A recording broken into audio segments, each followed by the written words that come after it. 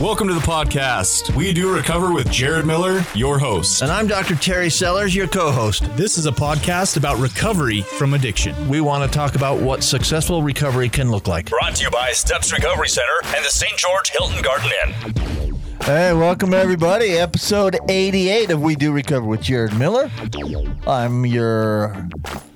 I'm kind of the co-host, but today I'm going to be the host. I'm your host, Dr. Terry Sellers, and we have our guest in studio, who's not really a guest because he's here for every single episode, including twice as many as I'm here, Jared Miller. What's up, I'm brother? excited to do this, man. Yeah? Episode 88. We've made it through 88 I know, episodes. it's pretty cool, right? That is, man. We're That's streaking way towards cool. 100. Yeah. You want to hit us up with a little who sponsors us? Episode 88 is brought to us by Steps Recovery Centers. Steps Recovery Centers is here to help you or a loved one get help as soon as you make that decision and are ready to get help. You can reach out to them by calling them at 801-800-8142, or you can go to their website. That's stepsrc.com. You can live chat with an intake coordinator. They got you from start to finish, all the way from detox, inpatient, outpatient, aftercare. They're a great organization, and we appreciate them sponsoring this podcast. Yes, we do. All right, one more thing. So today's episode is going to be, we're going to highlight... What are we doing today, Doc? We're going to highlight our host, Jared Miller, because We're both hosts. Well, I get it, but we're going to highlight our host, I'll Jared be your Miller. co-host today. All right. Well, you're Sweet. going to be the guest today, dude. You get nothing. You're not in charge of nothing today, except for the sponsorship mentions. So we're going to highlight Jared has gotten 8 years clean and sober, and we're going to talk about how he did that and how he got there and that sort of stuff. And we're going to talk about some of the blessings he's gotten from being clean and sober. But speaking of those blessings, there's a new company, apparently, that you have formed that I'd like you to just spend a couple of minutes with real quick. Okay, yeah. I was going to mention him in the second part of the You were? sponsorship mention, yeah. Oh, sorry. But We can it's do okay. that. It's okay. I can. Let's do it now. Okay, cool. So I actually, for like the last year, I've been working on putting together a supplement company, and not just like weightlifting, sports supplements, more specifically supplements that affect the brain. Yeah. Right. So we're starting off with two different formulas. The first one is called Mindful Mood, Okay. and it helps decrease anxiety and enhance mood. It's basically like a premium mushroom blend, non-psychoactive. It's got lion's mane in it. It's got several really good nootropic herbs and basically to help kind of calm. It doesn't optimize. Yeah, here's the thing: is it doesn't make you what- tired, right? Like it's not like a before bed type thing. It's just, I call it the weekend formula, right? Okay. Over the weekend, you're wanting to just kind of forget about work and just have a good time and enjoy the company you have around you. It's really good. If you haven't done any research on lion's mane, check it out. It's got almost half of the ingredients in it, milligram wise, is lion's mane, which is a fantastic nootropic. Mindful mood. Mindful Mood. Yep. Mindful mood, and it's not a sleeper. It's not something that puts you down. No, you just take 2 to 3 in the morning, and gives you- it helps you kind of be present, helps you Yeah. stay focused. It makes you more alert. Love that. Yeah, it's good stuff. Sweet. And then the second, What's your second one? the second one is we'll announce that one when it gets released. we That will? one's not gonna. It's a little bit further in the future. Let's just focus on the Mindful Mood right now. Mindful mood. Yeah. So, what's the name of the company? Rise Up Supplements. Rise Up Supplements. Can our listeners get some mindful mood? How would they do that? So we're gonna start by selling it actually on this podcast's Facebook platform. Okay. Right? Because Okay. the website is being built right now. The website Okay. is going to be riseupsups.com, but it's under construction at this point. Beautiful. We bought the domain name. They're engineering it. They're working it out. They're designing it and getting everything ready to rock and roll. So we're going to start off by selling it through the Facebook page, and then they'll be able to go to the website. So go to our Facebook page. We Do Recover with Jared Miller. Yeah, the pre-sale starts soon. Oh, wow. Well, this is exciting. 'cause, Yeah. the truth is this is kind of the direction I want to go with this podcast anyway, but it's pretty cool that you're doing that. I like that a lot. I've had a couple different businesses, and I've to be honest, I've probably failed at most of them, and, all right. and so it's like let's just give it a shot. Do you stay down?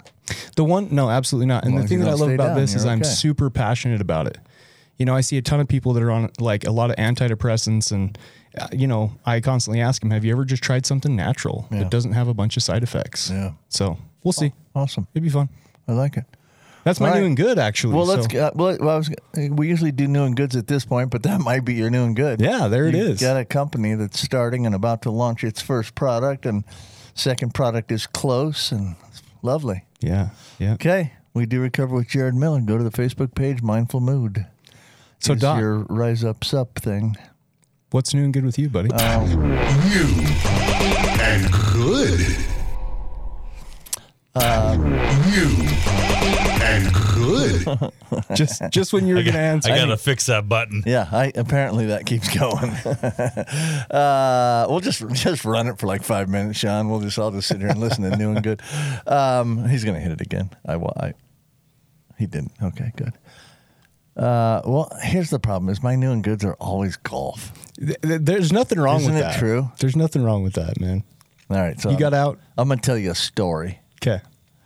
Last week I played in the Wasatch Recovery Golf Tournament, which is Wasatch Recovery does a really nice. Their golf tournament is first class for sure. They do a great golf tournament. It was at Thanksgiving Point, and I played with a couple of friends of mine. Dave Cox, who's been a guest on this show, Great guy. and then Cy Hershey, who works in the industry, and Tyler Rogers, who's a marketer for Journey Recovery Center, a place where I work. They were on my team. So we're cruising along, right? We get to we started on hole 4 or 5. I don't know what it was. Thanksgiving Point, there's this place where the cart path comes down a hill, but there's a hill to your left, so you can't really see very well to the left. You get to the bottom of the hill, and there's a stop sign. Is this the story about you hitting somebody? Shh, don't give it away. You've told the story. Did I tell it on this podcast? Yeah, you've told it on the shoot. podcast. Well, let's not do that then. That's okay. I don't have any new goods then. No, go ahead. Continue. No. Have you? Did I really tell that on this? Oh, my gosh. Yeah, that's How old okay. am I? That's okay. Have you what's that look like? Okay, so I paid it off, by the way. Oh, here's a new good. I paid To the it tune off. of what?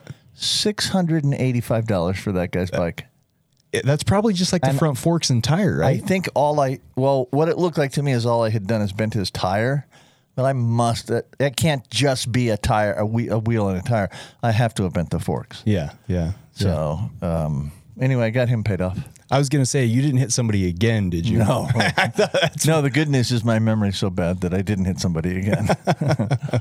Now, I played golf this morning at 6:30, which is not really my normal time, but played good, had fun. Hey, listen. Lovely. That's an act of God right It there is. to I get don't Terry get- Sellers out of bed that early in the morning. I don't get up at 6:30 very often. Sean, you got anything new and good over there? Let's see. My wife's having dinner at her family's house tonight, and kind of implied that if I want to show up, I can if I want to, which means I'm not going to, which is really good for me. Can I listen? You're in trouble. I Sean. speak wife. You want me to tell you what she really said? You better be there. Oh, no, we've gotten past that point. Oh, really? Okay. Yeah, we're past That's that point. worked out, and that's all worked out in the relationship. Yeah. It's like you go spend time with them. I'll do me. That's cool. All right. Yeah, I like it. Everybody needs Well, their good. And then when you're done there, you call me, and then we'll go out, and because it's her birthday today as well. Oh, it is. So Oh, happy birthday! yeah. So she That's can have nice. a birthday with them and then a birthday with me, but All just right. not a birthday with all of us together because that's not good. It's a recipe for disaster. It's old and borrowed or something. Yeah, yeah. I got you. All right. Let's start. So, tell us what's going on with your life this week. What happened with you this week? Any milestones in your recovery? Yeah. So on July 3rd, July 3rd. I hit 8 years. Okay. 8 years in recovery, baby. Okay, I want to go back to that. So we're going to spend a little time talking to Jared about how he got to this point, but I want to go back to that. So July 3rd, 8 years ago was 2014, right? Yep. 2014. July 3rd, 2014. That's exactly where I want to start this story, basically. I call it my live date. Okay. You know, a lot of people refer to it as their clean date, but to me it was my live date because I had a suicide attempt on that day. Okay, I was going to say, let's go back just before that date. What led up to that being your last day you ever took a drink or a drug? So building up to that, I had struggled with an opiate addiction for years. you know, at least 3, 4, probably a good solid 3 to 4 years. We heard your story once upon a time, but it Yeah. was really early in this podcast. Yeah. So how'd you get started on opiates? So I was prescribed. I've had a couple surgeries. I played football, right? I was super involved in sports, played football growing up. And I've had a couple ankle surgeries. I still have a plate and some rods and some screws, some hardware in my right leg, a couple shoulder surgeries and stuff like that. And I was always prescribed pain meds. At the time, though, I had like connection and I had purpose and belonging and all the important ingredients that we have in life. But right? that was called football for you, right? It was football. It was friends. It was school. It was family. Sure. Yeah, all those things, right? Faith. And so I never really like used up all of them. I would just take them and throw them in a shoebox and put them in the top of my closet. Like, oh, maybe I'll need these one day, you know? So you were not a drug addict at that point. no, I wasn't. I wasn't. No drug addicts I know have shoe boxes with pills left over. You know, I find it interesting working in the field now. So I'm going to kind of switch gears here. Yeah. For me, I'll just speak for me, because I know that a lot of people will say that why they started using for different reasons. For me, it was to cover up emotional pain. I never truly had, like, I'd used recreationally before. I'd drank in high school and I'd, you know, ate a marijuana brownie in college, and, you know, like I'd messed around, young, dumb kid. College stuff. Yeah, but I had never truly become addicted to something until I experienced the death of my dad. Okay. So I get a job teaching and coaching at the college or at the high school level out in Arizona. And my dad's Kingman. No, it was Quartzsite, Arizona. Oh, okay. Yeah. Right. Just right below Lake Havasu. Okay. And so my dad had been sick for a number of years. You know, he was a vet and just had pretty bad health. And so he it was kind of a joke. Like, he would go in and he was on hospice and the doctor said he only have this long to live, and he'd make it that long. And then he'd be like, how much longer do I got now, doc? You know, like, he's just a tough old dude. Yeah. And, as many vets are. yeah. And so I get a call from my mom and she's like, hey, you know, your dad's doing really bad. And I'm like, you know, what's new? I've heard this since I was a junior in high school, Mom. You know, this is years old. And she's like, no, Jared, really, like, I think that we're getting close. And so I booked a flight from Arizona back to Utah, and I went and I did all the stuff that my dad took me to do when I was a kid, right? Like, you know, we went up to our old camping spot, and we went to like the Raptors and Bees baseball game and went to the movies. You and your dad? Me and my dad did, yeah. Okay. It was kind of like my okay, if this is it, goodbye, spend time with you, right? So where the emotional pain really comes in is right before I was supposed to go back, right? It's my first year as a head coach, and we're doing 2-a-days, and I'm supposed to be back coaching. And so I go to fly back, and it's the night I'm flying back, and my dad's getting ready, you know, in his room, and we're going to go to dinner and then go to the airport. And I'm helping him get ready because he can't put his socks on and stuff like that, right? And so, man. It's all right. All right. Take a breath. So he asked me to stay. Sorry, I've worked through this, I promise, but it gets me every time. What? He asked me to stay just a little bit longer, just a couple more days. I can remember it like I'm there right now. Which is tough, right? Yeah. Because you got this thing calling you for sure. Right, and I've gone to college for 4 years and worked on becoming a teacher and a coach and done all these things to create this opportunity for myself. It's your live stream. Right. And so I tell him, you know, Dad, I can't, you know, I can't do it. And my mom comes in and, you know, I'm in tears and he's in tears, and she's like, you guys knock it off. Let's go get dinner. And so we go and we get dinner, and they take me to the airport. And I can remember giving my dad a hug and saying goodbye. And I said to him, I said, okay, now I want you to take care of yourself because I want you to come see me out in Arizona. I want you to be there the first game I coach. Sure. Take a swig of water, would you? Yeah. And I can remember him just looking at me and saying, he said, Jared, I want you to know that I'm proud of you and I love you. 2 days later, he passed away. That was really tough for me. And so I have these opiates in my closet in a shoebox. Wait a sec before you move on with that. You had left. Yeah, I left. You had to leave. I got a phone call 2 days later that he passed away. Okay, right. I flew out on like a Sunday, and I got a call like Tuesday morning.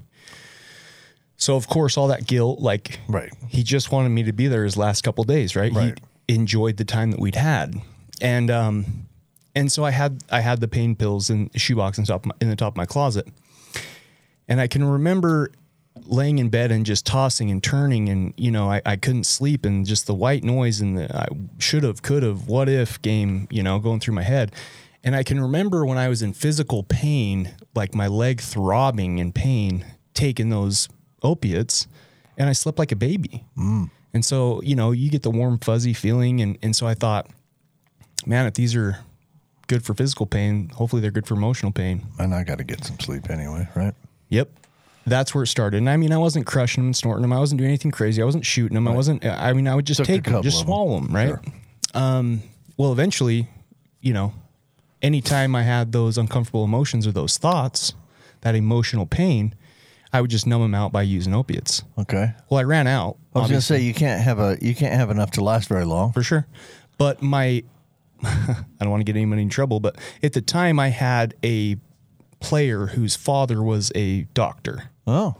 And so That's I would nice. just go into his office and we would chop it up about his son and baseball or football or whatever season we were in. And Hey, your son might have a chance to start this week. well, I wouldn't frame it like I that, know, right? I know. He was actually already a starter. He was a phenomenal player, but Okay, good. but I would just go in and we wouldn't even really have to talk too much. And obviously I would just show him my x-rays and my medical history. And he's like, oh yeah, I mean, boom. Right. It was just easy. It was super easy. So I go from, nothing to taking something every single day, multiple times a day. And then of course, somebody, I'm going to use air quotes here for those of you that are listening to the audio version of this, breaks into my car and steals my prescription. They did that? Or You I didn't dump lose them in it. they didn't fall in the toilet They may have accidentally? a time or two. Your dog ate a few? Yeah, you know the game, they? right? You know the game, right? So It's funny because I've done this. I used to be a physician who saw people with Yeah. pain, and the people's birth control pills and thyroid medications never fell in the toilet. And their dogs never ate their high blood pressure meds. But man, those pain pills get eaten by dogs. There's something about it that really the dogs really just love. yeah. So that's probably when I had the first indicator that like I had a problem. But I'm in denial. Like I'm going through a doctor, it's prescribed. Sure, I'm using more than is prescribed, but I need these, right? Like this is how I'm functioning. This is how I'm surviving. So that's where my addiction started. And it, like everything, like we've heard countless stories on this podcast, progressed from there. What I want to explore that for just a second from an interesting point of view, because you know what I do for a living. Yeah, you're a Do you doctor. have any resentments towards that doctor at all? None. Zero. Okay. Put yourself in his shoes. What do you think he's thinking? I think that he at the time saw a young man that was healthy. Yeah. I mean, I'd been playing college football. Right, Like sure. I am a physical. Pretty healthy. Yeah. Like Right? That's a guy playing football. He's in gotta be college, pretty they healthy. called me the Greek god, right? I looked like a Greek god. Like I was just in immaculate shape. I have a career. I'm educated. Hey, can I say something? Sure. You actually don't look too bad right now. Well, that's all right. I'm I'm in my 30s now, so But you it's take good care of yourself. so I think he saw, a young, active, healthy, educated, married, baby on the way, Successful guy, looking dude. and thought this guy doesn't look.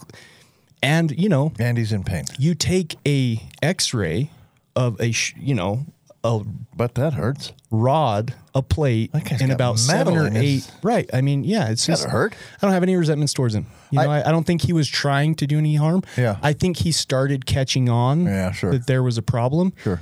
And maybe at that point it would have helped to have a talk to me, but that's not his responsibility. Well, and it's hard. Listen, so I can approach this obviously from the doctor's point of view really well, and it sounds like a guy that was just trying to be helpful, right? Yeah. I mean, Yeah. he was trying to help you out, and probably got. There was a point where he started to get like, maybe this isn't the greatest thing to do, but I don't want to cut this guy off. Like I've had him on pain pills for a while. I just don't want to cut him cold turkey. So I'll give him some more, a little bit more. Yeah.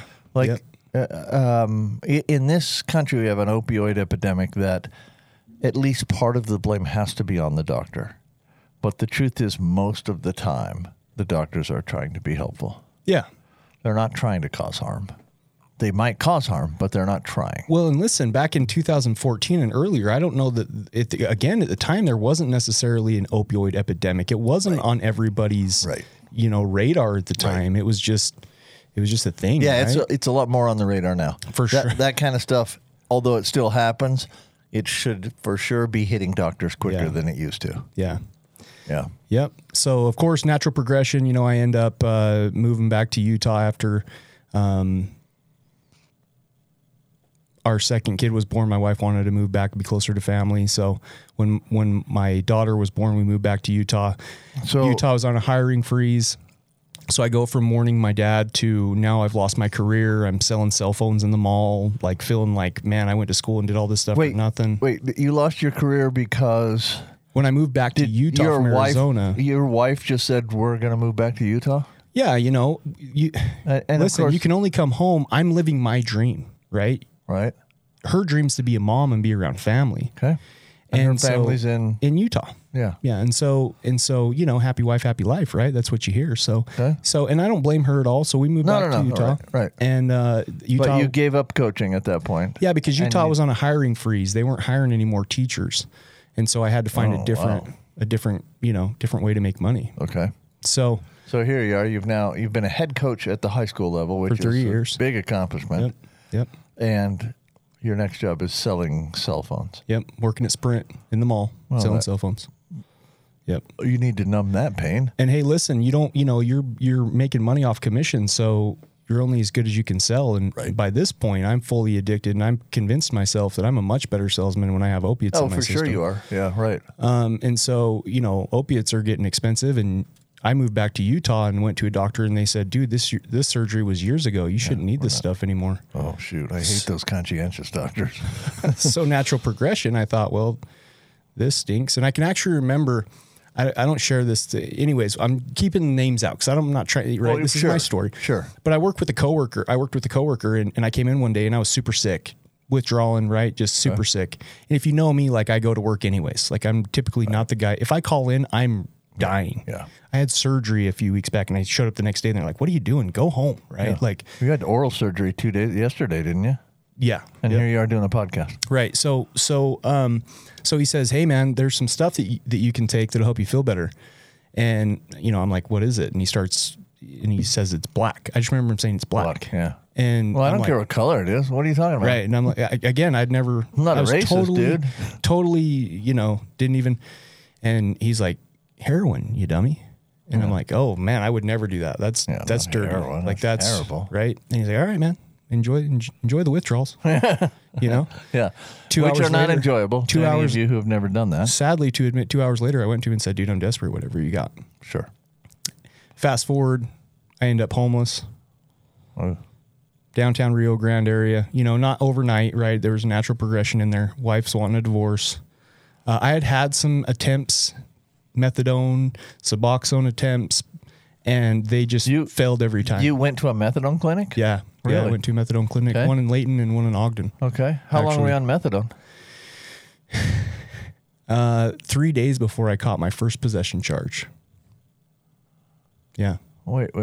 You're on methadone and you were getting heroin still? Well, for sure, because when you start out on methadone, they can only give you so much, right? Sure, that's true. They give you a super low dose. Right. And I was sick, and so, I'm an addict through and through, buddy. No, I'm starting to get that. So I did that dance. I failed multiple times at trying recovery. I was kind of a tire kicker, and I wasn't like a fully let's dive in and do this thing. I was like, let's test this out. Yeah, I'll dip my toes in the water of recovery and see what happens. How can I be comfortable and not catch another possession charge and make my family happy? Right. That's where my motivation was. Right. Yep. It wasn't internal motivation. It was get everybody off my back. Everybody's been there. Yep. Get everybody off my back, but I still want to be comfortable. Yeah, I'm not ready to be clean. I just don't want my family bugging me so much. Is this what we're doing? Do I want to tell my full story on this? Well, I like what we're doing so far because I got the second half of the thing. We got a lot of stuff to talk about. I do want to talk about life in recovery today because I got a pretty cool life in recovery today. Well, I want to talk about that too, for sure. We got 30 seconds left, but All right. Well, we'll get to life and recovery. I Hopefully, though, promise. if people are listening to this, they can relate. You know, I get it for those of you that are on MAT, medication assisted Yeah. treatment. I've been there. I've done it. It wasn't my last time. I didn't use any, and we'll get to that. All right. Great. Well, we will take a quick break and hear from our sponsors, and we'll be back right after that. Desmond Lomax, little 30-second commercial break here. Cheers, Doc. You are listening to We Do Recover with Jared Miller and co-hosted by Dr. Terry Sellers. We'll be right back after this short break with more of We Do Recover with Jared Miller, sponsored by Steps Recovery Center and the Hilton Garden Inn. I'm Desmond Lomax, one of the clinical executives here at Steps Recovery, and once you become of the Steps family, you're just a part of the Steps family. A lot of us have overcome substances, overcome addiction, and now we're able to help other people. Second of all, we're also going to help you in a way where you can afford to be helped. Third of all, we're going to give you the same quality that many organizations are charging 2 to 3 times, and it's more about you than it is about our organization.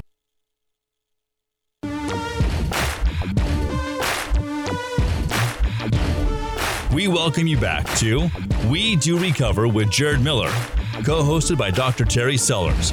Brought to you by Steps Recovery Center and the St. George Hilton Garden Inn. And now with part 2 of our podcast, Jared Miller and Dr. Terry Sellers. All right, welcome back. Segment 2, episode 88. We do recover with Jared Miller. We're talking with Jared about his story. But before we get to that, Hilton Garden Inn. If you are traveling through southern Utah, give them a Google search. Just type in Hilton Garden Inn and give them a quick call. They take really good care of us, and they take really pretty good care of everybody, frankly, because they have great staff. Like, the staff's super friendly there, and amenities are great, and the rooms are lovely and cool. And We love the Hilton. it's not cool out. It's not cool outside down here, but the rooms are very nice and cool. It is triple digits in St. George, Super Utah. warm, yeah, super hot. Yeah, that's all right. So give them a shot. They'll treat you really well. Okay, I don't know if anybody heard. I hit a guy with my golf cart on a bike. I don't know should I tell the story? All right, let's get back to it. All right, so I didn't want this to be like a Jared's full blown. No, that's what. And listen. I I thought it was interesting. I hadn't heard some of that stuff before. I mean, I knew some of the stuff, but not some of the details. And I think you know it's how it is, though, interesting. Doc. Like I've been on podcasts and know. shared my I story, know. and sometimes I just hope nobody's You out there don't going, like "Oh my it. gosh, just another." You don't like It's it, another but it's an story from interesting Jared story. Miller. Okay, It's an interesting story. let my insecurities go. Is that what you're Yep, trying let to tell that me? go. You're doing great. Okay. And I think it's been pretty interesting. Okay, so you are hooked. You're using heroin. You started methadone. You got caught a possession charge. I Yes. definitely want to get to recovery, but at what point did you get to the point where you really decided that It took a lot. It took a it's lot, and I'll time move through some of that. It's time to be clean. Yeah. It took a lot, and I'll move through some of that fairly fast. So basically, after I caught my first possession charge, my family knew the gig was up. Okay. Right. I would love to say that at that point I stopped and I sought help, but that's not my story. Again, I wanted to get everybody off my back, and I still wanted to be comfortable. So I just got sneakier and I got more tricky You just and gotta right, get better at it. And it was You don't need to stop using. You need to be better at hiding it. Yeah. And unfortunately, that just ended up costing me. What that brought me was more charges, more possession charges, drug court, just more disaster, Did you more go to destruction. treatment yet in this story? Have you So been to I had treatment at any one point? prior inpatient treatment, right? Okay. And it was right after I'd gotten arrested. Okay, the first arrest, Yeah. the first possession charge. Okay. Yeah. And so basically my family says, we'll bail you out, but you got to go get some help. So I went to Ogden Regional and I just did a detox because I'm not an addict. Right. I'm just hooked You just on need- pain right, meds. It's right. the pain meds You fault, don't need right? treatment. You just right. need to kind of have somebody help you get off it. Sure. So I went to like a Stop anytime you want. detox stay for a little while. And I actually, you know what's crazy about that is I actually, at this point in time, my wife, I tried to go back home after and she's got the doors, changed the locks on the doors, Oh. moved my stuff in the garage. Oh. And this isn't a shame my ex-wife, right? Because for good reason. You earned it. Sure, totally earned it. That's the accountability that I get to take today. And for a while, my motivation was to get back, right? So I actually did, for the first little while out of detox, I did fairly well. You know, I was winging off of the Suboxone they gave me in the detox, and I was going back to work and doing all the things. And then it kind of became evident that we weren't getting back together. Okay. There was... So now you're having pain again. Well, yeah, there's basically within 3 years, I lost my dad, my brother passed away, and my wife asked me for a divorce. And so, I mean, there was something there that was a big thing. That's her accountability. I'll let her, you know, keep that. That's not my place to share, but it was just indefinite that the relationship's not going to work It's over. out. Okay. Right. So of course I go, that is the beginning of the super fast downward spiral. Okay. I just didn't care, just lost all care of, right? So I go back to using heroin again. I literally remember leaving the meeting between me and her and directly going back. And it's been a couple months since I got out of detox. Okay. And I remember going back directly down and picking up and Downtown? Yep. And using, right? Where'd you sleep that night? My mom's house. Okay. Yeah. And eventually my mom realizes that I'm, you know, Back using. yeah. And so she kicks me out. Okay. Now where are you sleeping? One of the best things my mother ever did for me. Yeah, hard to Practice do. a little tough Hard love. to do. Yep. And that is tough for a mom. And so that's when Nice work, Judy. Yeah, that's when that's when I had to really experience my natural consequences. Yeah. July 3rd, 2014, I'd had enough. I like being comfortable. I like taking showers. I like eating food on a regular basis. I like having a place to sleep and a place to lay my head at night that's safe and secure. Sleeping in parking garages was not my gig. Sleeping on concrete, not great. And at the time before, I felt invisible. Like I really did. I felt like nobody had. And listen, this is me this is me wallowing in my self-pity. Right. But it was real to me at the time. I think that's important to say too, you know, like I genuinely felt like, and my family members loves you. Now looking back, my family members have told me, hey, we went downtown. We drove around all night looking for you. We wanted to make sure you were still alive. We had no way of getting in contact with you to let you know that we cared and we wanted to offer help. Right. So it's definitely, you don't have a cell phone. Don't have a cell phone. Pawn that bad boy. You've sold that thing for some heroin. So July 3rd, 2014, I get enough. I acquire through some illegal means to get enough to take my own life. To get her done. Okay. Didn't happen.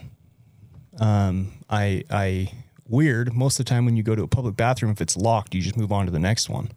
Right. I mean, well, downtown in the Gateway Mall, I went into a public bathroom and proceeded to overdose. And somebody, instead of just moving on to the next one, they called security and they called police and they called the paramedics and they came in and hit me with Narcan 3 times and brought me back. Interesting. Yeah. I had a really cool experience that I typically don't share. I had an experience with my dad again. And I kind of refer to that when I overdosed. I refer to that as my spiritual awakening. Yeah. And it's hard for me to describe because there really isn't like the words, you know, like I can't formulate words from our understanding to be able to accurately portray this, but I was in a place with him and he wasn't there in physical form, but I felt him there. He was there. Yeah. His presence was there without a doubt. And I communicated to him, hey, I'm done. I want to come home. I want to be with you. And the message I got back was, it's not your time. And, woke up on the floor, staring at a light.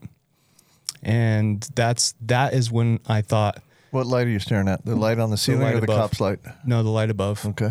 The ceiling light. And that is probably when I decided, like, okay, I can remember going to jail and sitting in jail in a jail cell by myself, nothing but me and my thoughts and God in there. And I remember saying an ugly prayer, but a full-hearted prayer, and just like, if it's not my time to go, then what? Yeah.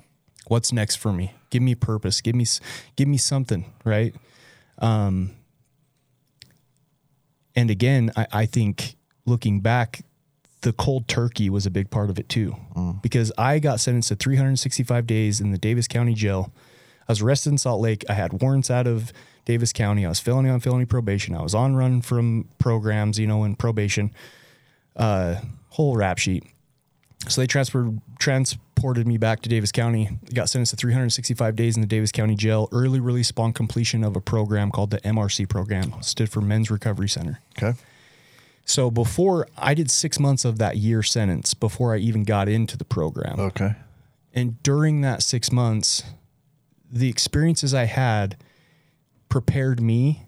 I was ready. I did not want to go back to jail, right? Right. Apparently I have to live, but I don't want to live in this place. Yes. That's when I felt like a shift in me starting to take place. Like when I had been arrested and gone and spent a couple days before getting bailed out or whatever the case may be, I was always sitting around glorifying war story and drug journaling with everybody at the tables, playing cards, talking about how the system was messed up and this and that and conspiracy theories. And, you know, it was with that group. Right. This time I was like, no, I'm staying in my room. I'm reading books. I'm going to religious meetings. I'm going to 12-step meetings. I knew I wanted something different.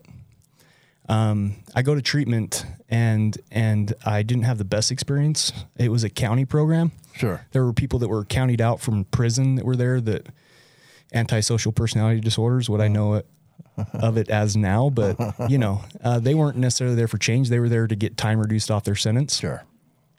But it was good for me. It was good for me because it made me realize, when my counselors called me out on this, I remember saying, like, I hate these guys.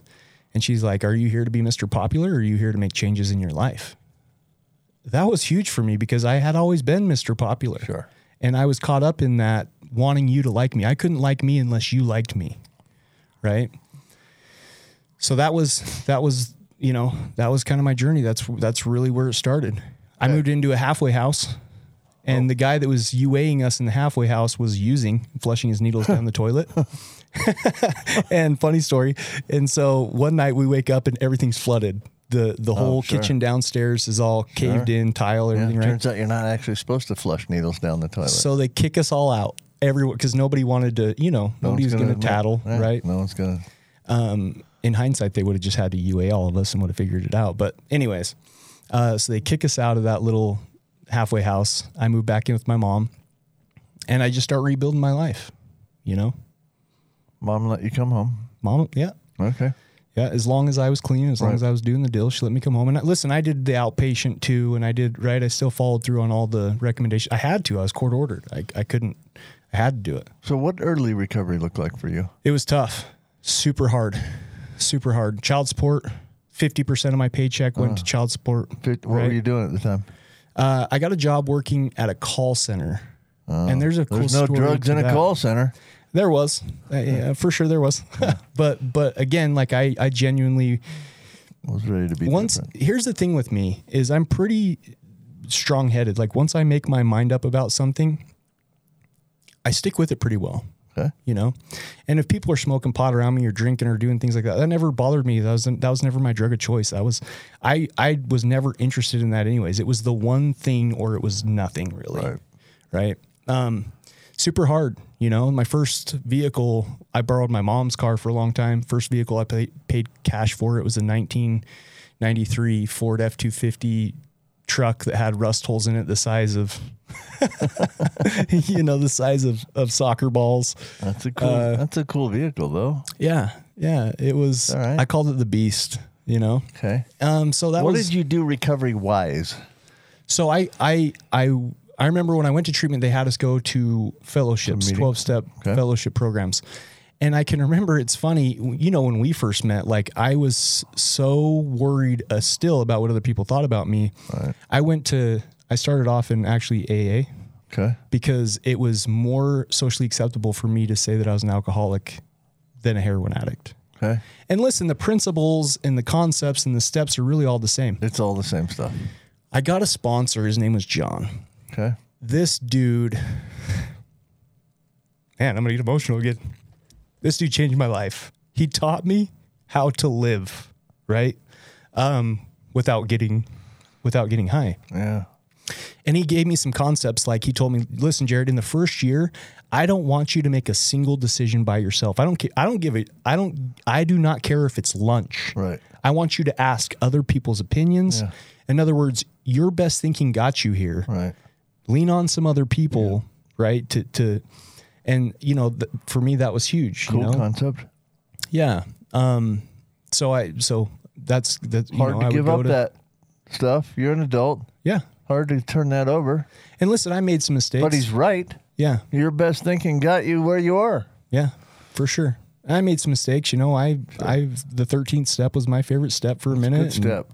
13th step. So I wasn't, I didn't do it perfect, and I wasn't, it took me 18 months. You're a good looking guy. It took me 18 months to get through all 12 steps. Probably a pretty successful 13th stepper yourself. We're not going to go there. All My right. beautiful wife's sitting outside this podcast studio. Oh, But it took me 18 months to get through all, because I was resistant. Listen, I felt offended the first time I went through the steps. Admit I'm powerless. Yeah, no, you're not Admit that my powerless. life's unmanageable. No, Who are you talking to? I'm Jared freaking Miller. Remember that strong-headed guy you were talking about earlier? Yeah. He's not powerless. Yeah. He can just bull his way through recovery. Yeah. So, I think everybody, became willing to turn my will and my life over. Like, I'm giving up control. Are you crazy? I can't turn my life over. Like, Okay, I've got 10 minutes left. Okay. And I'm going to make you we're just changing course Sweet. right now. Let's change it. Let's switch gears. What is the biggest blessing you have in your life today that you would not have if you weren't clean and sober? Relationships with other people. Okay. Let's talk about those. When I was at the bottom of my bottom, I was alone. I was very lonely. I felt invisible, right? So the opposite of that I have today is I have a healthy relationship with my mom, Okay. She doesn't love when I come on here and tell my story because she's a traditional conservative mom. I had the same But mom. she still supports me, and she posts Right. a comment in every one of these podcasts. And she's super proud of you, by the way. Yeah, and my oldest brother, we didn't talk for a long time, years we didn't talk for. I eventually got to hear his side of things, and it was like, dude, I thought you were going to die. And to protect myself and my family, I had to Pull away. put up a boundary, right? So today I can go to his house and swim in his pool and barbecue with him and, Sweet. have a good time. And I have connections with people. My wife, What's the biggest connection in your life? my wife. You're married Yeah. That's my, to a lovely, lovely human being, by the way. which was funny because I was always the guy that's like, I'll never get remarried. Yeah, for sure. After the experience that I had, I thought I'd never get remarried. But yeah, my wife is my absolute, when everything else. You would not have her for sure if you were still using. No, absolutely There's not. no chance in the world you'd have her. Right.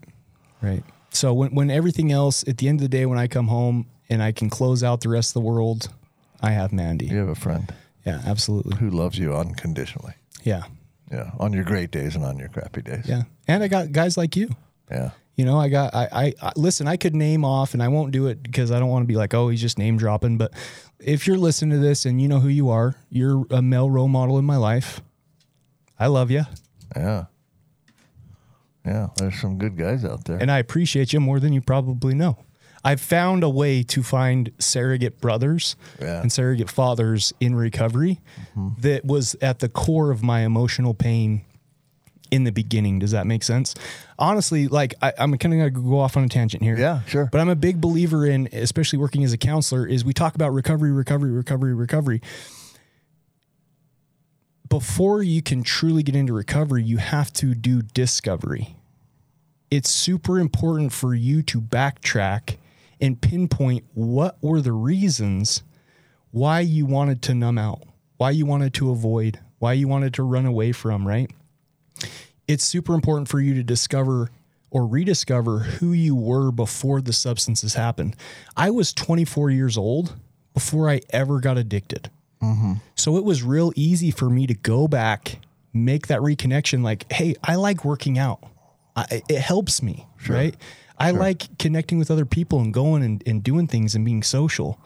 I had a sense of self before the drugs, that I was able to get reconnected with, rediscover. Did you lose that to drugs a little bit? Oh, absolutely. You stopped working out?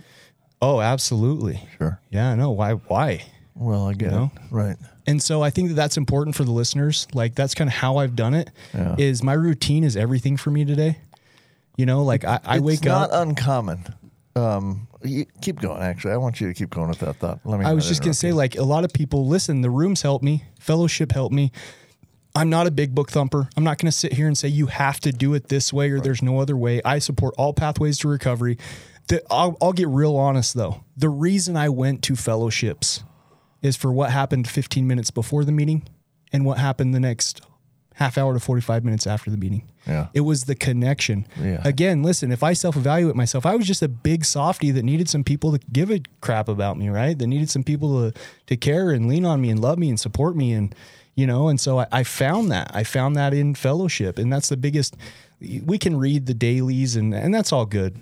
But for me, the most important part of the fellowshipping was building relationships with people. Sure. And my daily routine. Like I stick to the same routine and that helps me tremendously. That's probably what I leaned on the most in early recovery was like, look, I wake up, I do X, Y, and Z. I keep myself busy. When my head hits the pillow at night, I picked up one more day. Yeah. And it just continued to get easier and easier the more I followed that routine. The jobs got better. The relationships and networking got better. You know what I mean? Like it just, it kind of, again, that's the power of turning it over is I didn't really have control. I didn't have a plan. I just woke up, did my routine, did the next right thing. No matter what I didn't use. If I had tough days, I called the sponsor and here I am 8 years later. Yeah. Yeah. Pretty miraculous. Yeah. It's interesting because you mentioned something that actually doesn't totally ring true with me, but probably will for a lot of people, and that is you trying to discover why you wanted to numb. Like I've always been of the opinion that to me, it didn't matter why. I had to figure out how not to. The reason behind it to me, I don't even to this day may not even totally know the reason behind why I used. I mean, a lot of my use was because I had migraine headaches, so pain is for sure a reason, but that's not why I got addicted or why I think I got addicted because I was numbing stuff out maybe, but or maybe I don't know because you why worked I had way to too numb it many out. hours. Well, I might have worked a few too many hours, but You were one of the most successful OBGYNs in all of Utah County. But what I had to figure out was not really why I did it, but just how not to. Can I tell you why what it's am I gonna do important today? Can I tell you why the why is important for me? Yeah. Because if I don't know the reason why, how do I avoid it in the future? Right? So for me, it's like my warning signs are self-pity. Okay. My warning signs are loss. My warning signs are grief. My warning signs are stress. My warning signs are socially isolating, right? All the things that got me into the situation, I have to be aware of those things so that I don't fall back into that frame of mind, that lifestyle. Yeah.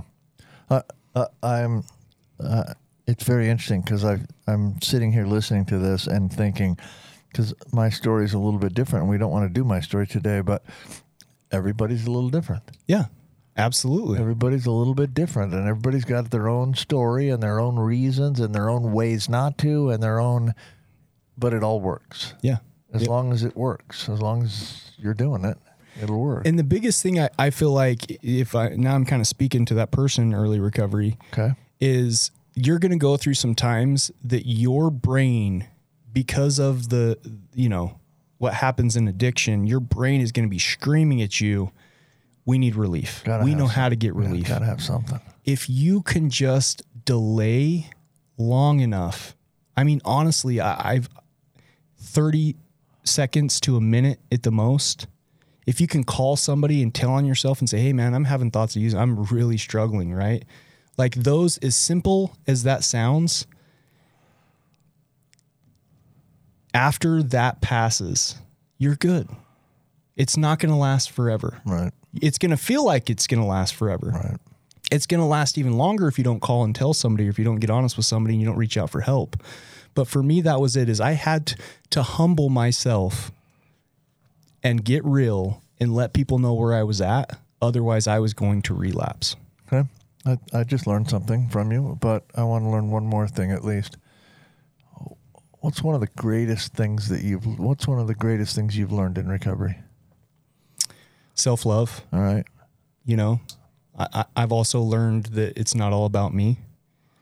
You know, those two kind of collide a little bit sometimes. Yeah. Self-love and it's all about me, but I have they don't more have genuine self-love though when it's right. not all about me. Right. You know, when I'm in service to others and when I'm helping other people, when I'm getting outside of me, I love and appreciate me more. It's not ego, it's true self-love and it's true self-acceptance at that point, if that makes sense. Interesting point, and a really interesting skill in recovery is get outside your own head, dude. Go do something for somebody else. Yeah. Like make somebody else's day. Yeah, absolutely. And you'll get out of your own self-pity and your own anxiety and your own depression and your own all of that stuff. And don't be afraid to be vulnerable. Like I come on here and I have goofy glasses and I sing and like I'm me. And there's some people that are going to gravitate towards me. They're going to love me. And there's some people that are going to make comments and they're going to hate me. And that's okay stop the too. singing, man. Stop the singing. Stop the singing. See, No I'm more going to have Sean singing. Dennemans out there. But I got to just be me and have fun with it, right? Let's sing a song on the way out. Because if I'm so worried about what you think, you know, I'm in a bad place. Right. Okay. This has been fun, man. Yeah, it's fun. We got 20 seconds left we're going to get cut off. But to the guy out there trying to seek recovery, one thing you got to say to him. The first thing, you got to admit it. You got to admit that you're an addict. Listen, I think we make it way too complicated. We need to do 3 things. You need to be aware of it. You need to admit that you have a problem. Then you need to try something different, because that coping skill of using is only going to make things worse. All right. Thank you, everybody. Episode 88 in the books. Thanks, Doc. Love you. Thank you for joining us today on We Do Recover with Jared Miller. Help us spread our message of hope. Like, comment, and share. If you have any topics or ideas for future shows, please share that on our Facebook page. That Facebook page is We Do Recover with Jared Miller. If you or a loved one needs help, please reach out to us. Again, thank you for listening. Brought to you by Steps Recovery Center and the St. George Hilton Garden Inn.